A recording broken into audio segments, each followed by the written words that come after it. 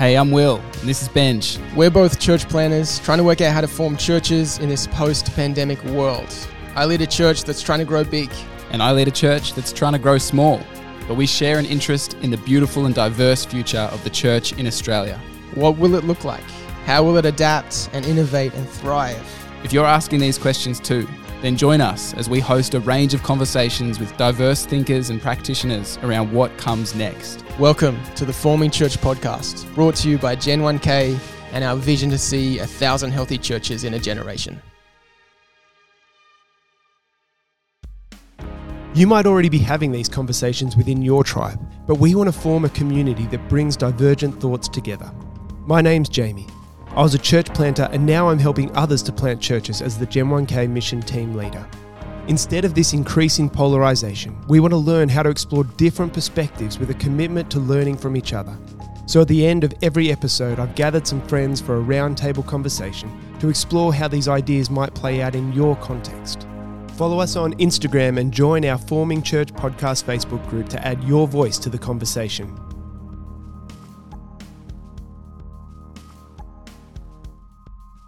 Welcome back to the Forming Church podcast. Welcome back. We have today a conversation with a man called Dale. Dale Stevenson. Yes. He is the senior pastor of Crossway Baptist Church in Melbourne, and our stories have intersected with his before, have they not, Benj? They have a little teensy bit. We took a trip down when we were both working for the same church.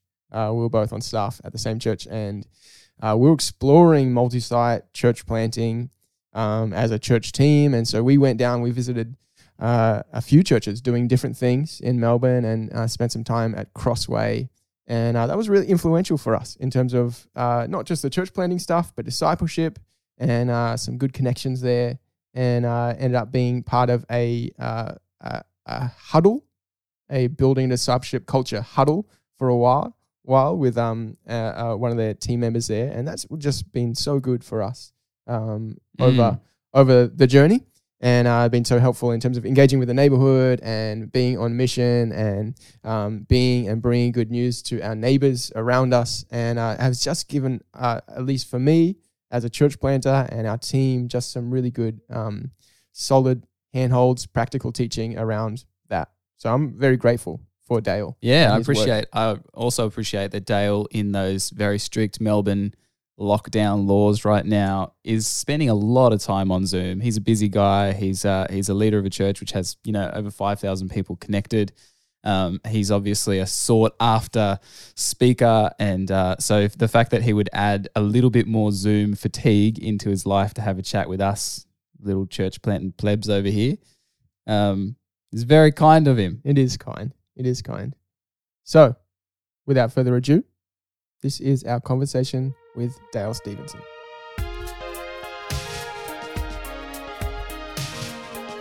Well, how about you just start, Dale, by just painting us a picture of what an average week in your life would look like? I tell you what, so an average week right now is profoundly different because I'm based in Melbourne, and Melbourne has some of the strictest lockdown laws anywhere in the world. And so an average week right now is confined to my home. There's only 4 reasons why I should leave home, which is essential shopping, medical care, and or exercise is the other reason. So we've been in various forms of lockdown since March this year, but we've been in strict lockdown since early in July. So my life right now looks seriously contained to my own property. And when I say my property, I'm just on a suburban block, and in the eastern suburbs of Melbourne. So I try and get out on a regular basis to exercise. I'm more of an early to bed, early to rise type of guy. My daily rhythms right now and my weekly rhythms are a whole lot of hours on Zoom with people. And so I'm the senior pastor of Crossway. I'm also the team leader of building a discipling culture. And so that means that kind of sets up a grid. Crossway is a bigger church. So between Crossway and Crossway Life Care, we have about 140 staff. And that means there's just a whole breadth of ministries that are taking place. Pre-COVID-19, we were having just shy of 5,000 people who physically show up on a weekend. And so that means you've got kind of critical mass around all sorts of domains of ministry. So all of that sort of stuff kind of shapes my weekly grid. Obviously, in the kind of profoundly embedded into all of that is my own walk with the Lord. So I try and do ministry out of a position of overflow. So my daily rhythms of listening to the Word of God, of personal, intimate reflection. Over the years, I've tried to land and integrate what it looks like for me to be intimate with God. I think everything pours out of that. So I'm chatting with people, I'm chatting with leaders. A significant part of my role is the external interface from Crossway, both nationally and internationally. So I would spend at least half of my time with that external interface. And then on the internal work, for me at Crossway, I'm communicator, team builder, cultural curator, and just kind of working with the team, making sure we're staying on track.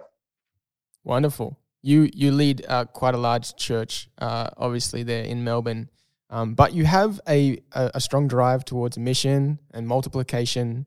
Was there a moment or something that triggered that for you, or has that always been part of your bent?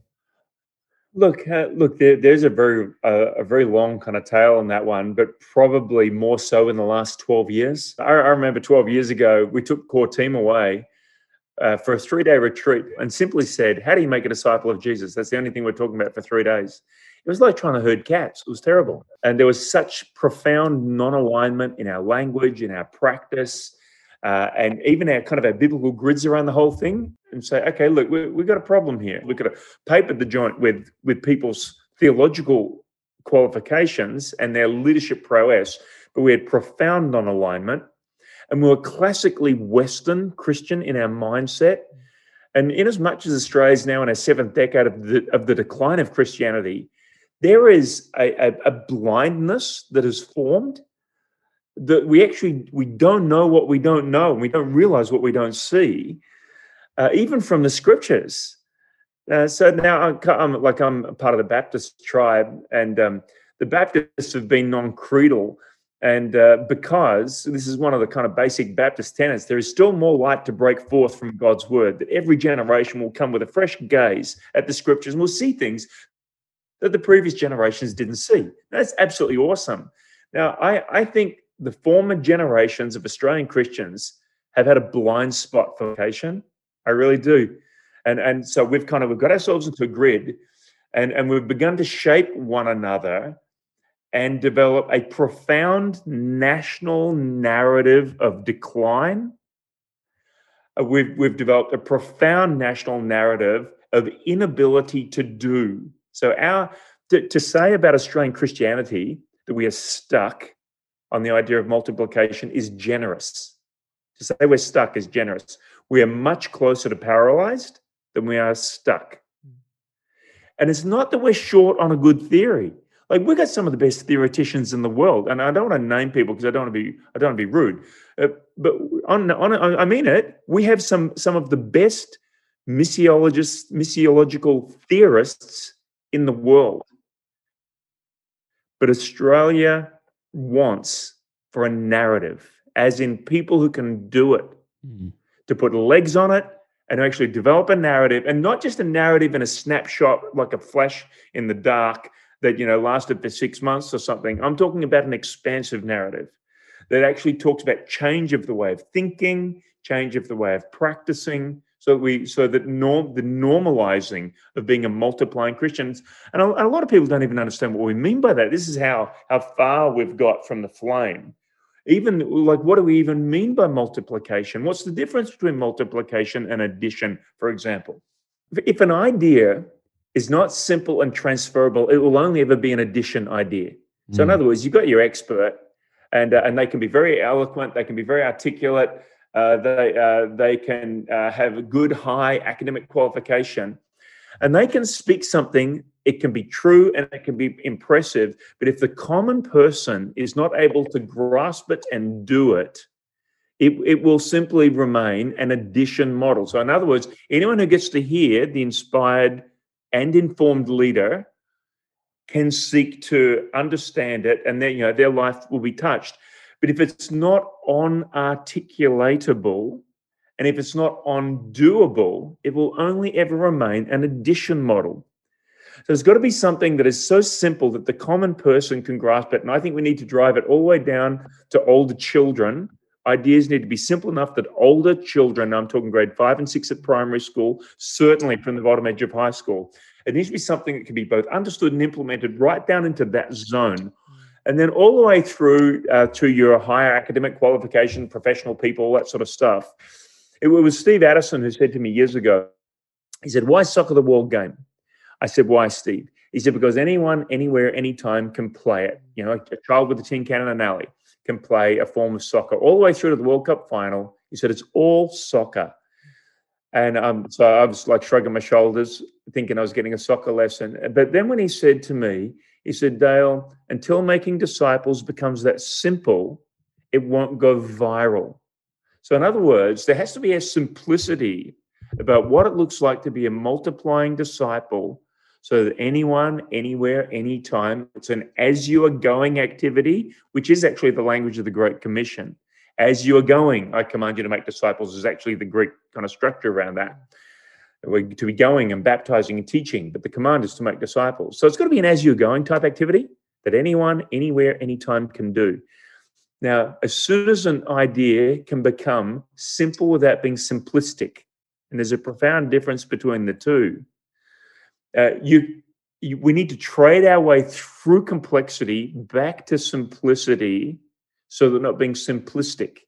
If we're being simplistic, we're blind spotting a whole lot of profound truth and reality. But if you can trade your way through your complexity back to simplicity, okay, now you do have the multi-layers, but you're able to present the essence in a way that's understandable, it's transferable. And so this is part of the challenge for Australian Christianity. We even, am I allowed to say suck on your podcast? We even suck at addition, to be honest with you. We're really bad even at having the kind of the rare evangelist who might know how to share the gospel in a way that helps one person put their faith in Jesus, or even bad at addition. So multiplication is kind of way out there on the horizon. We need to realize this. It takes 100 worshiping Christians a full year to see one person put their trust in Jesus for the first time. Now, that piece of data is maybe even being generous. And so, like, we're really, really stuck. We're close to being paralyzed. So I'm interested in that paralysis state when there's this long-term history of looking back and that's the status quo, that's how things have been. It can be very hard to imagine change, very hard to enact and implement change. How does that happen? From your perspective, how does a church culture shift from a paralysis into actually a multiplication mindset and having a simple and reproducible idea at the center? How does that happen? Well, look, it's got to start with awareness. So there's got to be a willingness to embrace the truth. Truth is your friend. So we've got to start there. In my context, we chose to have a look at what were the practices that Christians in cultures where the gospel was multiplying and where disciples were multiplying, what were their practices that we weren't doing? So we chose to look globally. We chose to look at different organizations that were also kind of leaning into that domain, sort of disciple-making movement dynamics, all those sorts of things. And then we just started to practice and we started to try and implement things and have a go at things.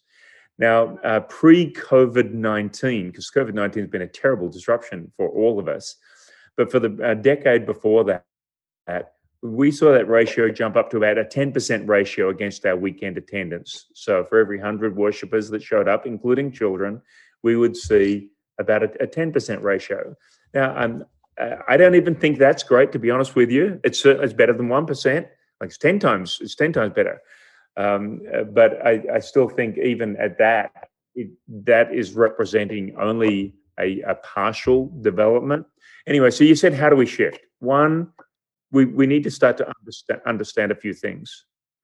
So we need to understand, for example, God's expectation of multiplication. I think that's a good starting point. In Mark chapter 4, when Jesus, it's the very first parable in Mark's gospel, And I think it's very deliberately the first parable, because Jesus, having told it's the parable of the sower. We call it the parable of the sower. And then Jesus said to the disciples when they said, "Can you break that one down for us? Can you explain it?" Because it's wonderful, because Jesus exegetes it. And Jesus said, "If you don't understand this parable, you're not going to understand any parables." So, okay, here's the first one recorded. It's seminal, and it's about multiplication. And Jesus, who was more than prepared to say, "I am the," I am the good shepherd, I am the resurrection, I am the door. Guys know all that sort of stuff. He never said, "I am the farmer." He simply said, "The farmer goes out to sow." Okay, so anyone can be the farmer. He identifies what the seed is. The seed is the word of God. So anyone could be the distributor of the word of God. And then he describes the soil as people, the different types of people. Yeah, all the way through to one type of person. Because some have got the worries of the world, some don't understand. There's all these different types of people and human traits. And then finally, he describes a good soil. And when the word of God hits the good soil, there's a multiplication, 30, 60, 100-fold. Now, Jesus was very, very clear that the seed was the word of God. He's very clear that he wasn't exclusively the farmer who goes to sow it. And then we've got this diversity of humanity. Now, when Christians read that parable, we need to realize we are both the farmer and the soil. We are both the one who distributes the word of God, takes the word of God to others. And we're also those for whom the word of God is being sown into our own hearts. Now, if you want to ask a group of Christians, do you want to be good soil? Of course, everyone's going to say, yes, it's the right answer. I do want to be good soil. Well, good soil multiplies a great harvest, Jesus said. In Luke's gospel, the same parable, he describes it as there's a huge harvest in them. So now we need to pause and say, okay, what is that multiplication? So some Christians and some theologians will simply go to the fruit of the Spirit. So in other words, the great harvest of the sowing of the word of God into your heart is a bigger version of you. In other words, it stops with you, but there's a bigger version of you in there. An alternate way of seeing that harvest statement, and I would say it's not either or, I would say it's both and, because I do believe that it is about what happens inside us. But in John chapter 4, Jesus connected people, souls, fruit, and harvest all in one little section of phraseology. That there is a great harvest of souls out there, and there is fruit in the harvest, etc. So I would be connecting the parable of the sower and this great harvest that Luke speaks of back with Jesus' own thinking, that he sees people also as a harvest.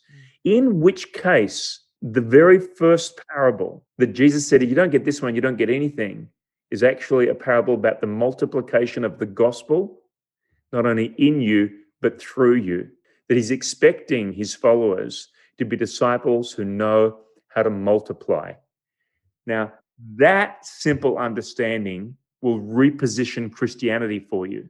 And so Australian Christians need to be able to step out of the culture of Western Christianity, look afresh at the words, the ways, and the works of Jesus, so that multiplication finds its birthplace again. He could have done the mission of God without ever saying, "Follow me." But he did. So he integrated into this 3.5-year earthly mission a modeling of discipleship, that he did it a certain way. Now, he still had truth that he taught unmistakably, but he lived a life that could be imitated. So the Apostle Paul would say, imitate me as I imitate Christ. He'd say, I'm going to send you Timothy. He's going to remind you of my ways, etc. So this whole imitation piece is essential. But we see Jesus using a model of discipleship, which is very counter to the Western model. So the Western model of discipleship is, number one, get them converted. So you've got to get them converted. That'll be by an evangelist or by an event. Someone's going to hit them with the gospel, and by the grace of God, a salvation thing's going to happen. It's very kind of just get them to the line, and somehow, bam, there's going to be a conversion event that takes place. Western Christianity says, okay, now we need to grow them, grow their morality, grow their theology, grow their practices and their character. Then maybe we'll train them, and then maybe we'll mobilize them. So it's convert, grow, train, mobilize. That's Western Christian model. We don't see Jesus doing it that way. For Jesus, the discipleship begins from first point of contact. So now it's directional and it's zone. So Jesus disciples them towards faith in him and to a life of faith beyond just some type of conversion experience where they actually believe in him. Now, in that whole zone, he does a rapid mobilization model. There is in situ training, and growth now is a byproduct. It's the reverse order. Mm-hmm. And conversion can happen at any point in that entire zone. Mm-hmm. And we need to kind of come back to that whole idea where discipleship, it's not evangelism and discipleship. It's in the context of evangelism that a person comes to faith in Jesus. Mm. Wow. It's a big paradigm shift. And I'm interested drilling down on that in a practical sense. If you were to give advice to a church planter or someone starting some sort of new missional endeavor in their neighborhood or a social enterprise or whatever it is, what practical steps could someone do to begin to ingrain this in culture and in this sort of endeavor that they're reaching out? Sure. So what I'd say to them is Jesus began with a few for the sake of the many. And so just start with a few. Don't try and start with everybody. So Jesus didn't try and disciple the whole nation. He didn't even try and disciple the masses. He taught the masses. And so, Jesus did these big gathering engagements and he taught in those environments.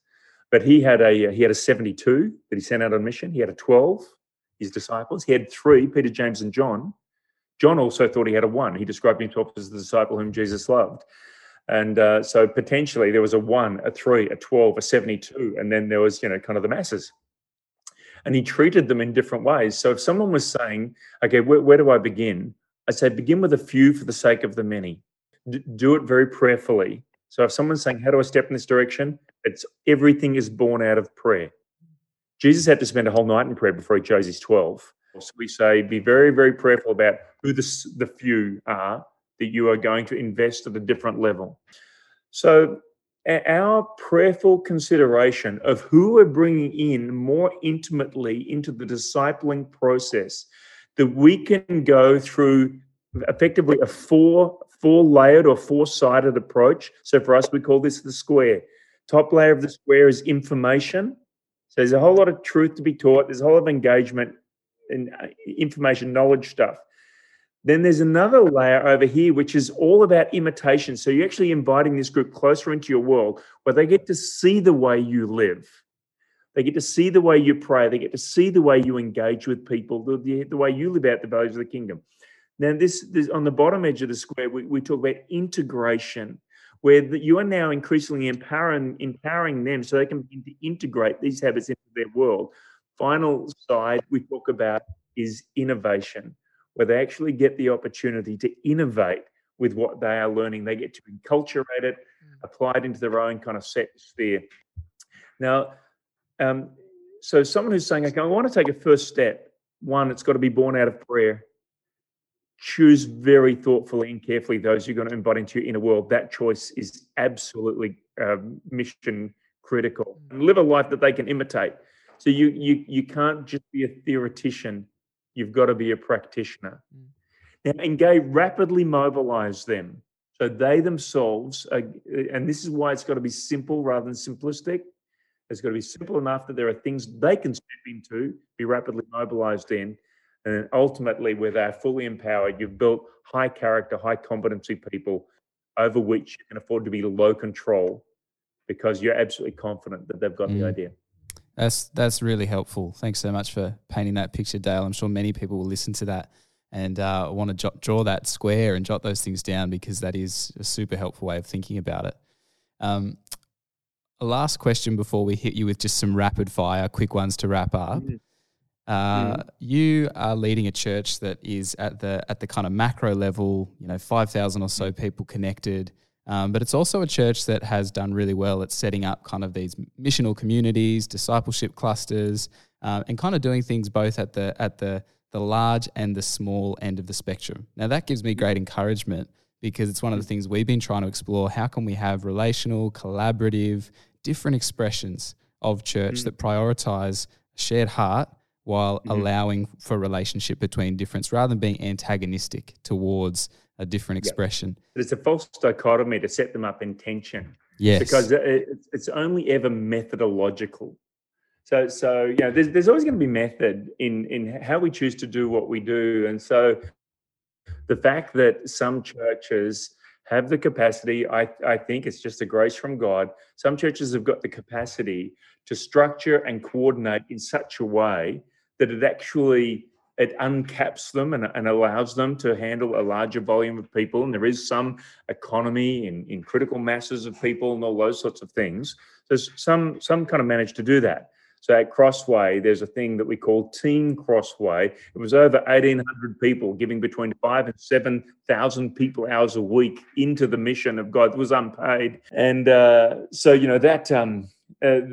capacity to structure and strategize and set up our vehicles in such a, when I say our vehicles, how you get from here to there, your missional methodology and all that sort of stuff. So in our context, we speak about the mission of God in the hands of ordinary people.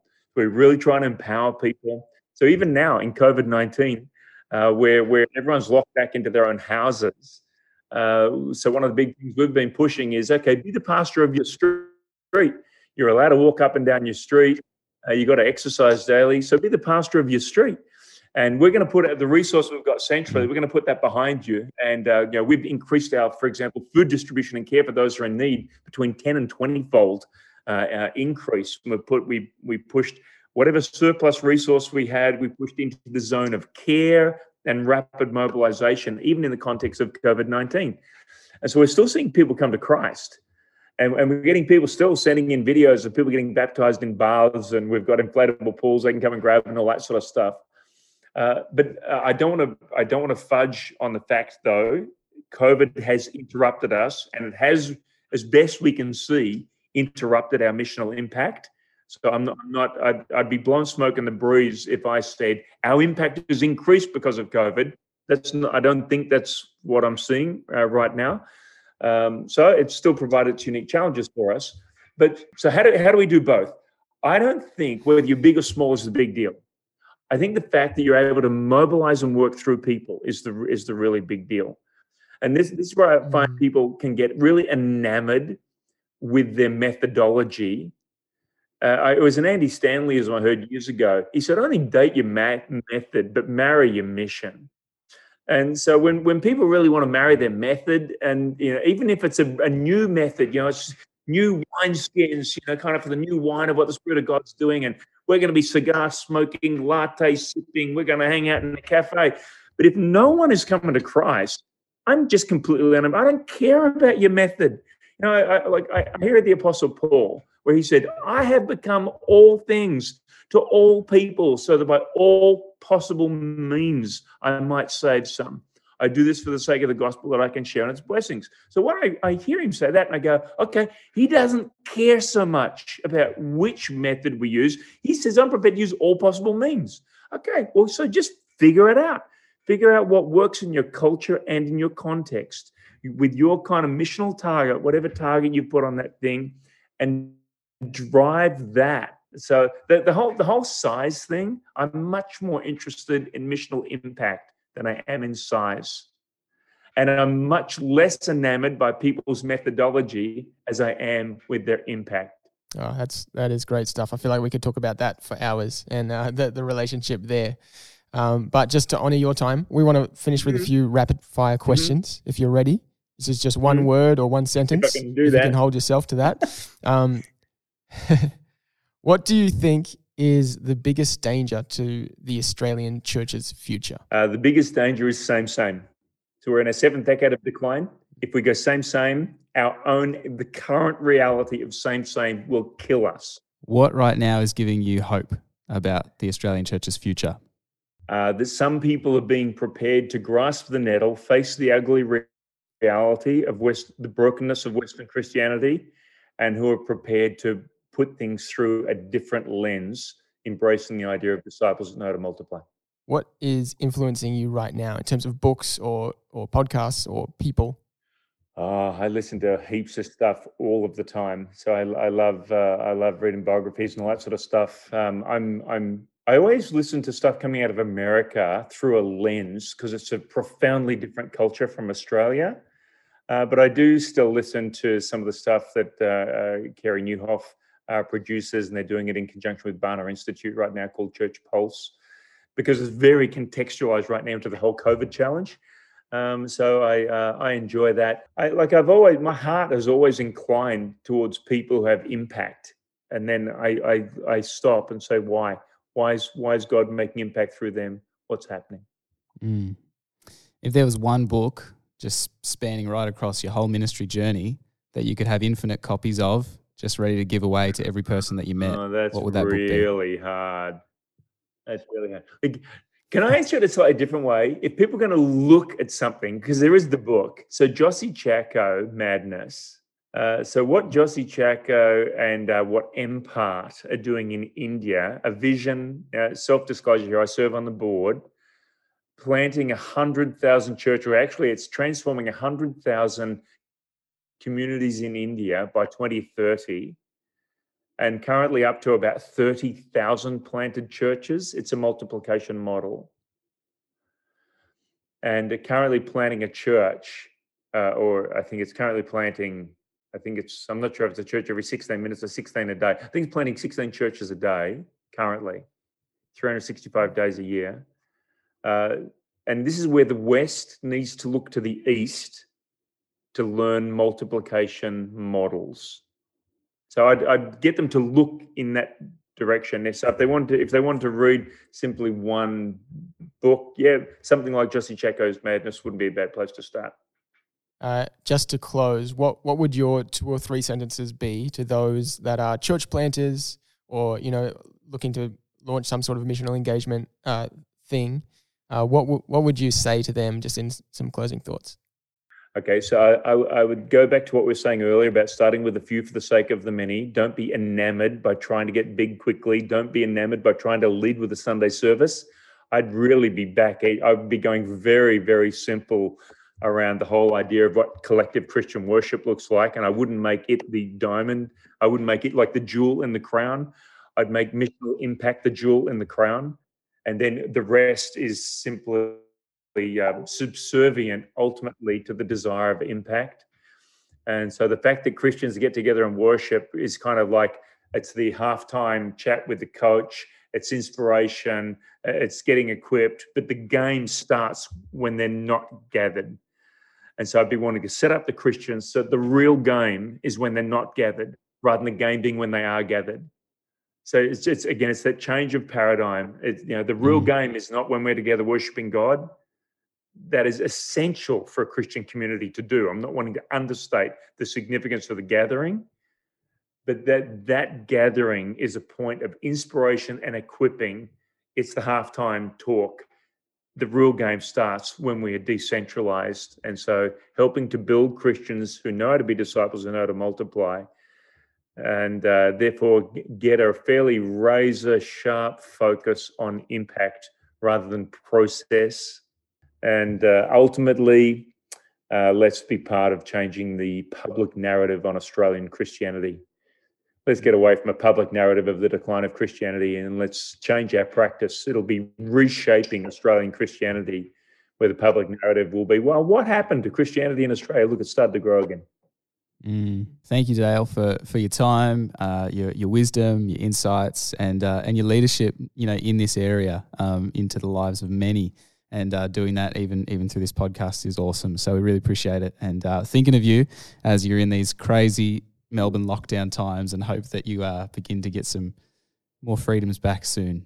Very good. Dale, how can people connect or follow along with what you're doing? What's the best place or way to do that? Look, if they want to see Crossway more broadly, crossway.org.au, or what we're doing with building a discipling culture, which is really about setting up churches so they can learn how to build a culture like that, bdc.org.au, short for building a discipling culture, bdc.org.au. And anyone who hears this, I want them to know there is a scholarship for their church for a 2-year process where they'll be coached individually as a church fortnightly. And it doesn't matter what size church they are. The smallest one we're working with is 5 people. The largest church we're working with is thousands of people.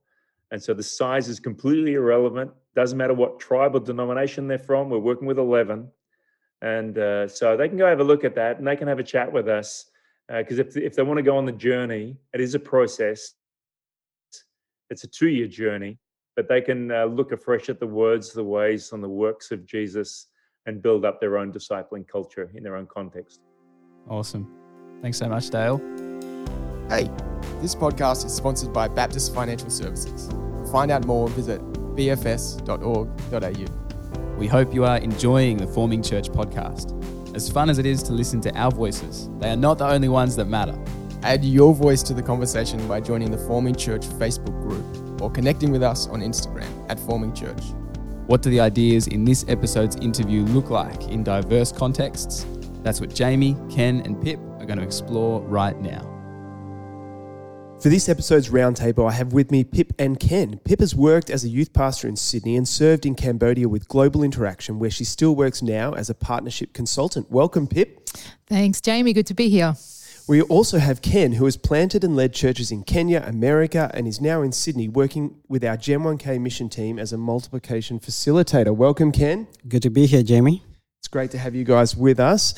In this interview, we heard Benj and Will chat with Dale Stevenson about multiplication and disciple making. And the point of these roundtable conversations is to practice learning from people with diverse and at times divergent opinions. You might have a different perspective to Benj, Will, Dale, Pip, or Ken, but how can we create a healthy culture of debate and discussion and move beyond the echo chamber of our tribe? So Ken, Pip, what struck you? Yeah, I think what struck me was to hear about the difference between the Western model of discipleship, which is quite a linear type of a model. Dale talked about those words of convert, grow, train, mobilize, and then he pushed back on that and he said, discipleship begins with the first moment of contact. And so for me, I reflected on a time very recently where I think we came unstuck in a conversation that I had with someone because we had different understandings of the word discipleship. I thought of discipleship much more as that whole process. But when I talked about that, including in my mind evangelism as certainly a part of that, but not necessarily the first step, I got some pushback to say, hey, Pip, how can you talk about discipleship if you haven't talked about evangelism already? Well, I think for me, the thing that struck me most was just the beginning, the aha moment for Dale and his team when he talks about the realization of how misaligned they were and the fact that as a team, they had, all the skills. He talks about the skills, they needed. But when it came to the simple fact around discipleship, they were so misaligned. And that aha moment seems to be what sort of was a tipping point for them to start saying, we need to pursue clarity. And that becomes a whole conversation. Yeah. And both of those things that you guys just raised are related, aren't they? Because it's about having a shared definition of discipleship. Yeah. And that shared definition provides clarity of what the future looks like and therefore what we're working towards. And if you don't have that, you'll end up in different places, won't you? How would you guys describe discipleship? I know, Pip, you shared briefly in relation to that conversation. But so maybe, Ken, I'll start with you. Well, mine comes from two fronts. Firstly is what I experienced, and secondly is what I was taught.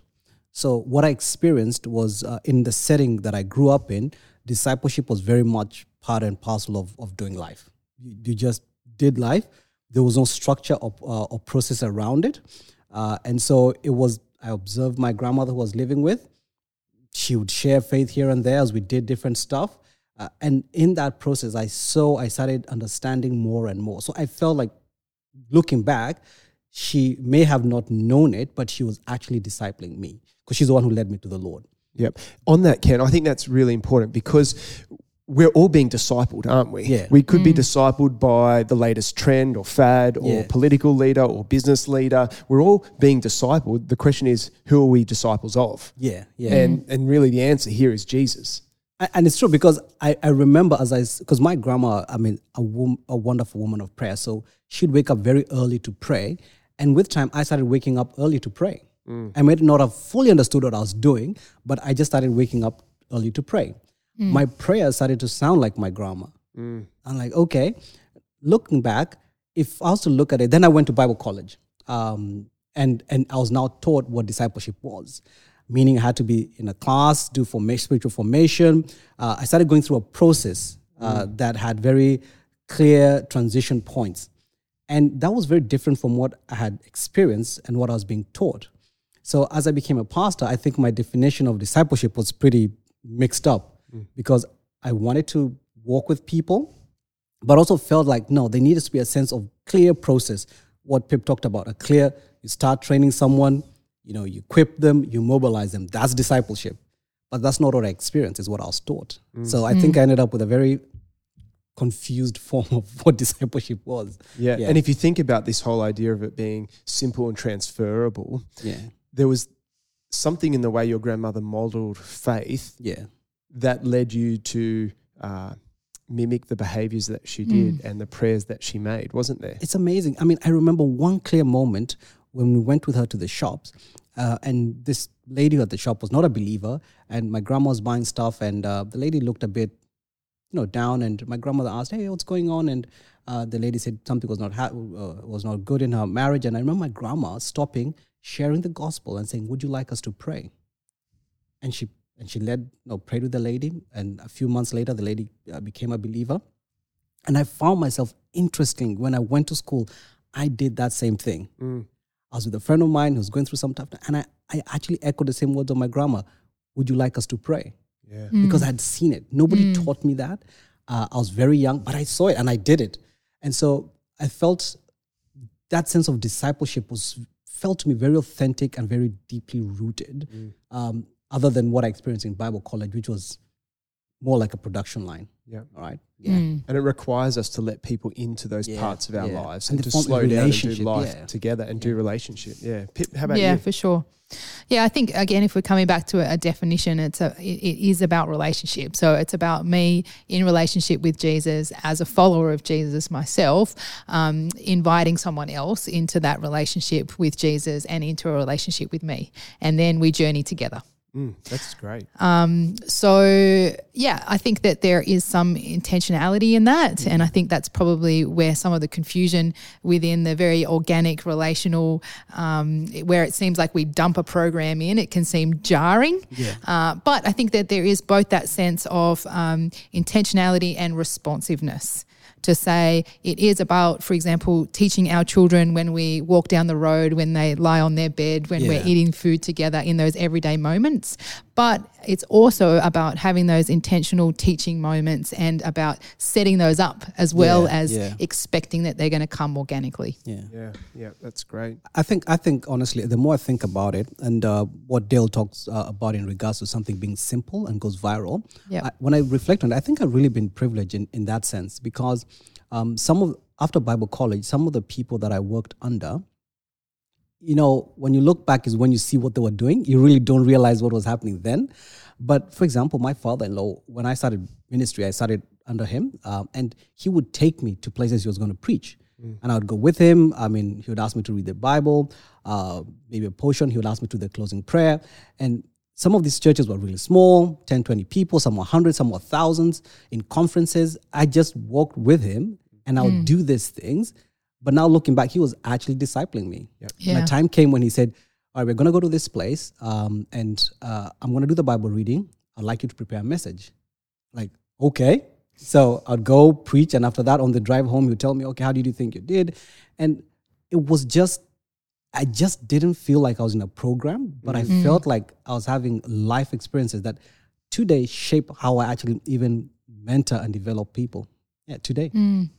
That's great. That's cool. It was very similar for me. I had a youth pastor that really invested in me and invited me into his life. And then again, when I was 18 and 19, another great Christian leader who just opened up that space in his life and shared, what he was learning, the rhythms, all of those things. So I do think that role of relationship and intimacy is really important in the area of discipleship. For me, the definition of discipleship is that it's an invitation to see, follow, and become like Jesus together. So firstly, it's invitational. It's not coercive. And that Jesus invited people to come and see. Yeah.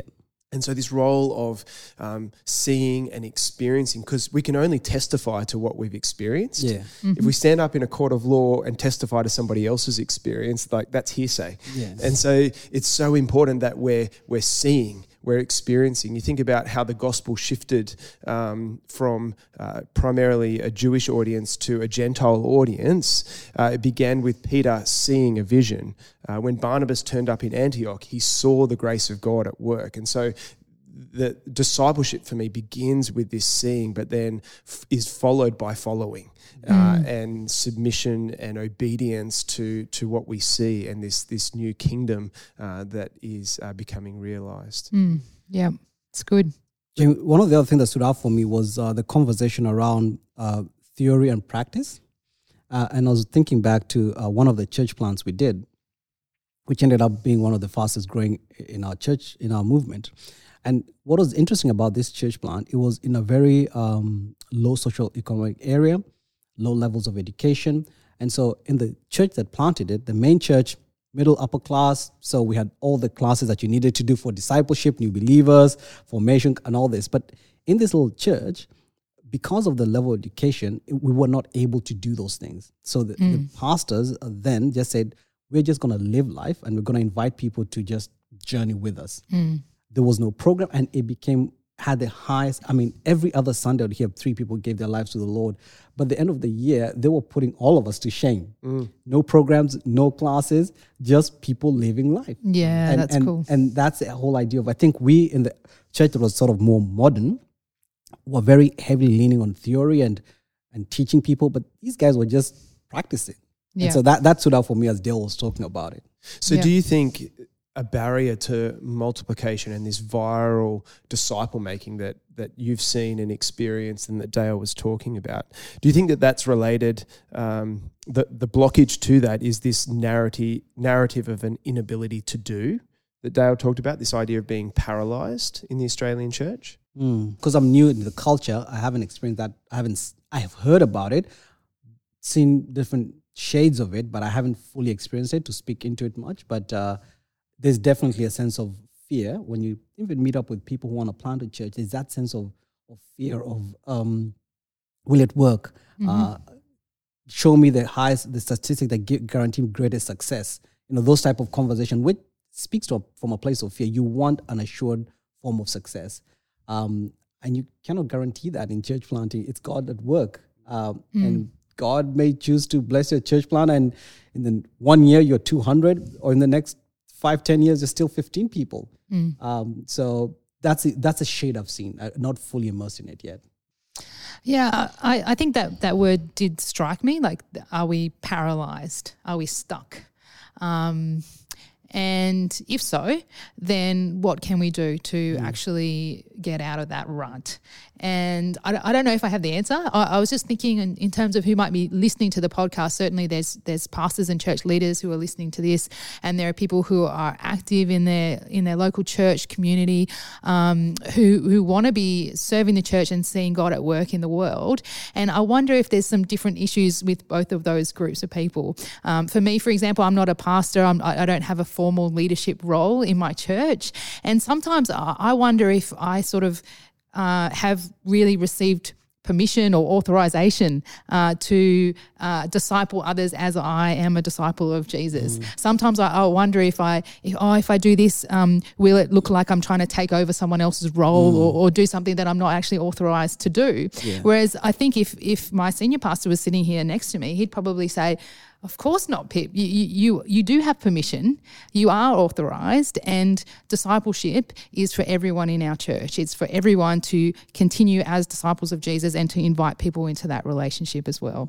But I wonder about that. That's such a helpful perspective, isn't it? Because we're all approaching this from different lenses, and whether it's permission giving or permission receiving, that we each will have our own blockages. That's a helpful reminder. If you were to ask a follow-up question of Dale, what would you ask? I did hear a couple of different things that Dale spoke of. He talked about the fact that it's important to consider how Jesus discipled. But then at another point, he talked about just going with what has the most missional impact. And I'm sure those two things don't need to contradict each other. But I would have liked to have some follow-up to ask, how does the principles of discipleship in Jesus' way connect with the context that he's in, and what are some fruits in terms of missional impact that he's seen, just to sort of bring that together. Great question. Ken, how about you? I think mine would go to the question of balance still. Just the sense of there is a place for great theologians and theorists, but there is also a place for practitioners. And where do we find, why do we bring them in sync? Because I don't think it's either or. I think they both need to exist together. And where do we find the balance? Because I think depending on where we're coming from, we may tend to lean more towards one or the other. I'd love to hear more from Dale about how do they find that balance. Yeah, that's great. And I suppose that's part of the heart of this podcast, isn't it? That we bring all of those different voices together and we have a conversation. There's practitioners, there's theologians, there's pastors, leaders, people within congregations, and we want to hear all of those voices. So great question. If you were to suggest a concrete action or next step for someone in this area, what would it be? I'm in the church planting world. So for me, if somebody's out there and asking, all right, I'm getting over fear, I want to take that next step, church planting, we have the church planting cycle, which Jamie would love to speak into a bit more. Tell guys what it's about. Well, one of the things when we plant churches is that we want to plant churches that plant churches. Yeah. And so how do you build in multiplication from the very beginning and create that culture?